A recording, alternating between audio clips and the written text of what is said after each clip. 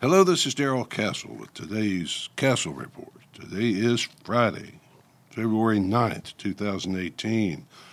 And on today's report, I will be talking about the efforts of many Democrat politicians who hold elected offices in the United States to bring this country ever closer to becoming part of the third world. Some of them want smaller amounts of third world than others, but some are going full poop hole country right now. The best example is Denver, Colorado, which is one of the more prominent sanctuary cities in America. The term sanctuary city means that the city wants to show itself a place of refuge for illegal immigrants.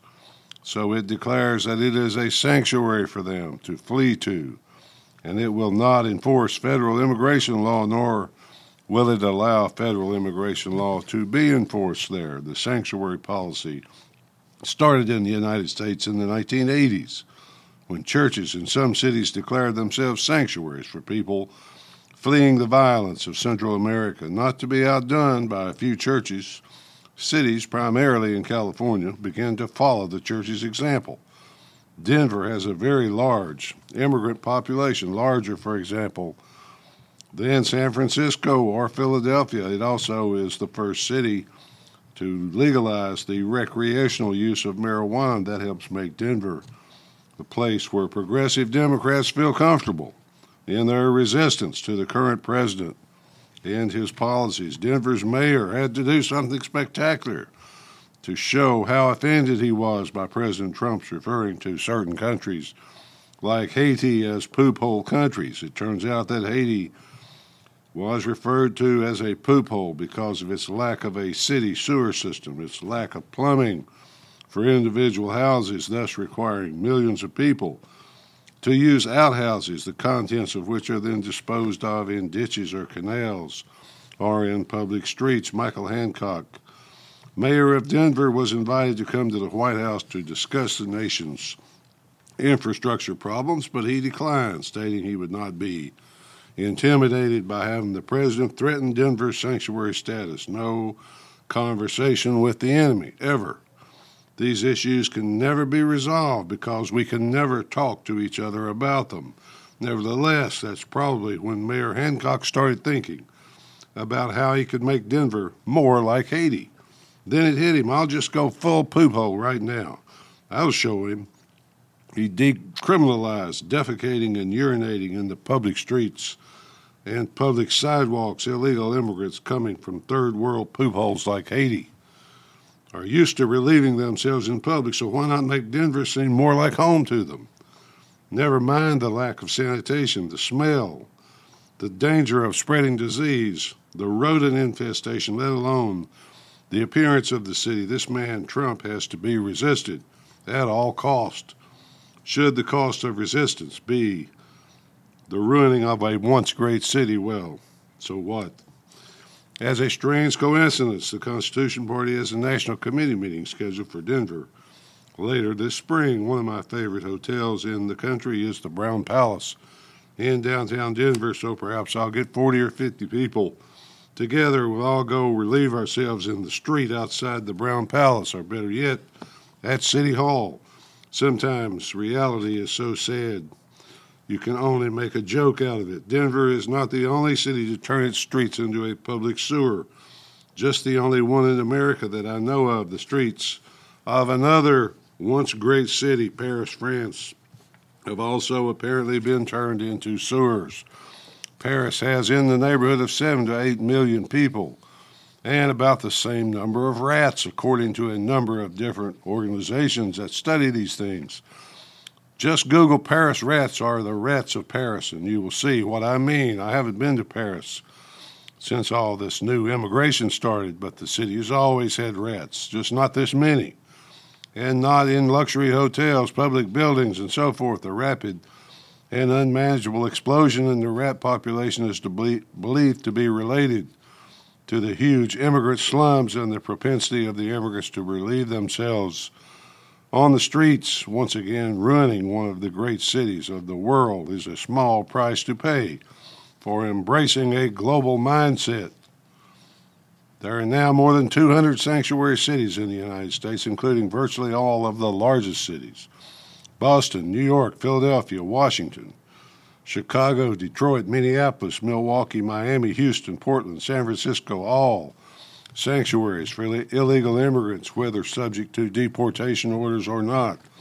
The entire state of California is a sanctuary state. Should an innocent Californian such as Kate Stanley be murdered, or to be technically correct about it, killed by a 7-time felon and 5-time deported illegal, well, once again, that's the price of a global mindset. Democrat politicians have adopted the best interest of foreigners, whether criminal or not, over the best interest of honest, hardworking American citizens. Recent surveys show that black Americans hold a stronger anti-immigration view than any other group, I suppose. They clearly see how their economic futures are being affected, even if the Democrat politicians who speak for them do not. Denver Mayor Michael Hancock is a young black man, but apparently he doesn't understand or care how immigration affects the black citizens of Denver. Perhaps the mayor's hatred of President Trump gets in the way of his understanding. During my 2008 vice presidential campaign, when I spoke on the California-Mexican border, out in the California desert, I had a large contingent of black Americans with me to protest what immigration was doing to their jobs. Never mind the angry-faced Democrats we saw at the State of the Union speech. The political debate in California is being pushed further and further to the left. Each up-and-coming Democrat politician in the self-described state of resistance must move further left to outdo his opponent. There is no fiscal conservative in sight, not even as conservative as the very liberal, very open borders Jerry Brown, who at least paid some attention to California's fiscal problems. The November 2018 California ballot will more than likely be filled with Democrats. The reason no Republicans, or at least not many, will be on the ballot is because of California's top 2 law, which means the top 2 candidates in the primaries, regardless of party, will be on the ballot. The Golden State is not so golden anymore, but it will still more than likely serve as a testing ground for far-left policies on immigration, race, crime, and other issues. There is no need whatsoever for any politician in California to moderate his views to please anyone. The tactic in that state is very clear. Just go left of your opponent and stay there. The defiance of federal law from California, Denver, and over 200 other sanctuary cities amounts to nullification, which was one of the major issues that provoked the American Civil War. The northern states imposed from Washington certain laws that the southern states felt were unjust, and the southern states nullified those laws as unconstitutional. Many conservatives today encourage the concept of nullification should a state legislature or governor believe a federal law to be unconstitutional. Now we have states and cities basically employing the nullification process when federal law is clearly constitutional. So what we seem to have developing is a kind of cold civil war. It's definitely a civil war of values and of culture, and it is a war to decide what this country will be. So the two views compete to see who will prevail at all levels of government. I hear many celebrities in Hollywood, as well as other prominent people, call for the end of traditional America. They say they long for that day.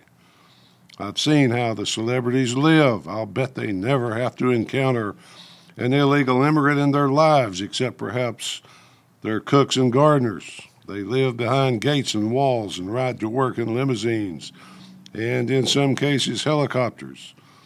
Charles Dickens, in his novel Bleak House, referred to that practice as telescope philanthropy. You tell other people about your concern and your love for the unwashed masses, but only from a great distance. The Bible refers to such people as hypocrites, folly folks. We are in what amounts to a cold civil war for the soul of America. Who and what will prevail in that war depends to a large extent on demographics, and that is shifting rapidly in favor of the sanctuary cities and states. I urge you to wake up before it's too late. At least that's the way I see it. Till next time, folks, this is Darrell Castle. Thanks for listening.